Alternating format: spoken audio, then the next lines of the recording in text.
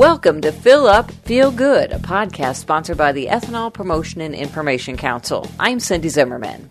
Florida is preparing to fill up and feel good as it endeavors to become a leader in both the production and consumption of biofuels, including ethanol. At the second annual Florida Farm to Fuel Summit in St. Petersburg recently, it was evident that major government leaders, including Governor Charlie Crist, are excited about the potential for ethanol in the Sunshine State. This has become a movement. It's finally, I think, registered with everybody that this is not only something that's good for our environment, it's good for our country, it's a national security issue, it gets us off of foreign oil, it is simply the right thing to do for America, and we have to lead. And as the governor of Florida, I think we have a wonderful opportunity to lead in this regard, more than anybody else. I love corn. It's great. It's wonderful stuff. But, we got sugar here, sugar cane, and citrus waste, and one of the most amazing agricultural industries in America, in the world. Florida Commissioner of Agriculture and Consumer Services Charles Bronson is the driving force behind the state's Farm to Fuel program, which is part of the nationwide 25 by 25 initiative that calls for the country to obtain 25% of its energy needs from renewable sources by the year 2025. Bronson's ambition is even greater for Florida. We will probably bring some fuels to help get us started in our pumps so people will get used to buying biofuels, biodiesel, ethanol. And as we start producing our own, and my goal is that we produce 30% of our total fuel supply.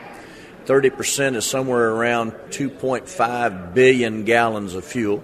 We will probably bring 30% from offshore, which is that makes us 60%. That will make us very sustainable, not only in Florida but in this country. At the Farm to Fuel Summit, Robert White with the Ethanol Promotion and Information Council, or EPIC, talked about his organization's marketing and promotion efforts in Florida with the Florida Needs Ethanol campaign that kicked off earlier this year. If you were laying on the beaches of Florida over spring break, we buzzed the beaches and the parks and the racetracks of Florida for about 45 days straight with FloridaNeedsEthanol.com ethanol banner.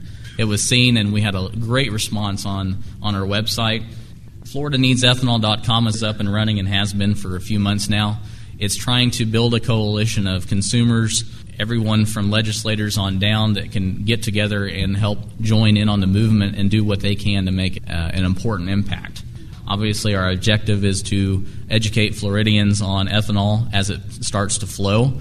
And I can tell you that there is a contract being negotiated right now to clean 1,180 underground storage tanks to bring in E10 by the end of the year. So congratulations, you are about to become a very welcomed ethanol state. White says the Florida campaign will be ramping up in the next few months. The strategy is multifold. The first shot is going to be a 3-month campaign, and we're just simply going to use multiple avenues of approach, creating a call to action, if you will, so that consumers that want a choice at the pump can go to those locations that have E10 and E85 in the state, and obviously they will be increasing very quickly. It's a very targeted audience. Obviously, we want to look at the independent gas stations because they're usually the quickest to adopt ethanol blended fuels in any promotional activities. We want to target the major metropolitan areas like Tampa, Jacksonville, and Miami. The messaging is similar to what we've done all across the United States. It's performance, it's environment, and it's good for America. The Florida Needs Ethanol campaign will also include print and broadcast advertising, as well as rolling highway billboards in the form of ethanol prep trucks that promote the homegrown fuel as, quote, part of the solution. More information about EPIC and ethanol can be found on their website, drivingethanol.org.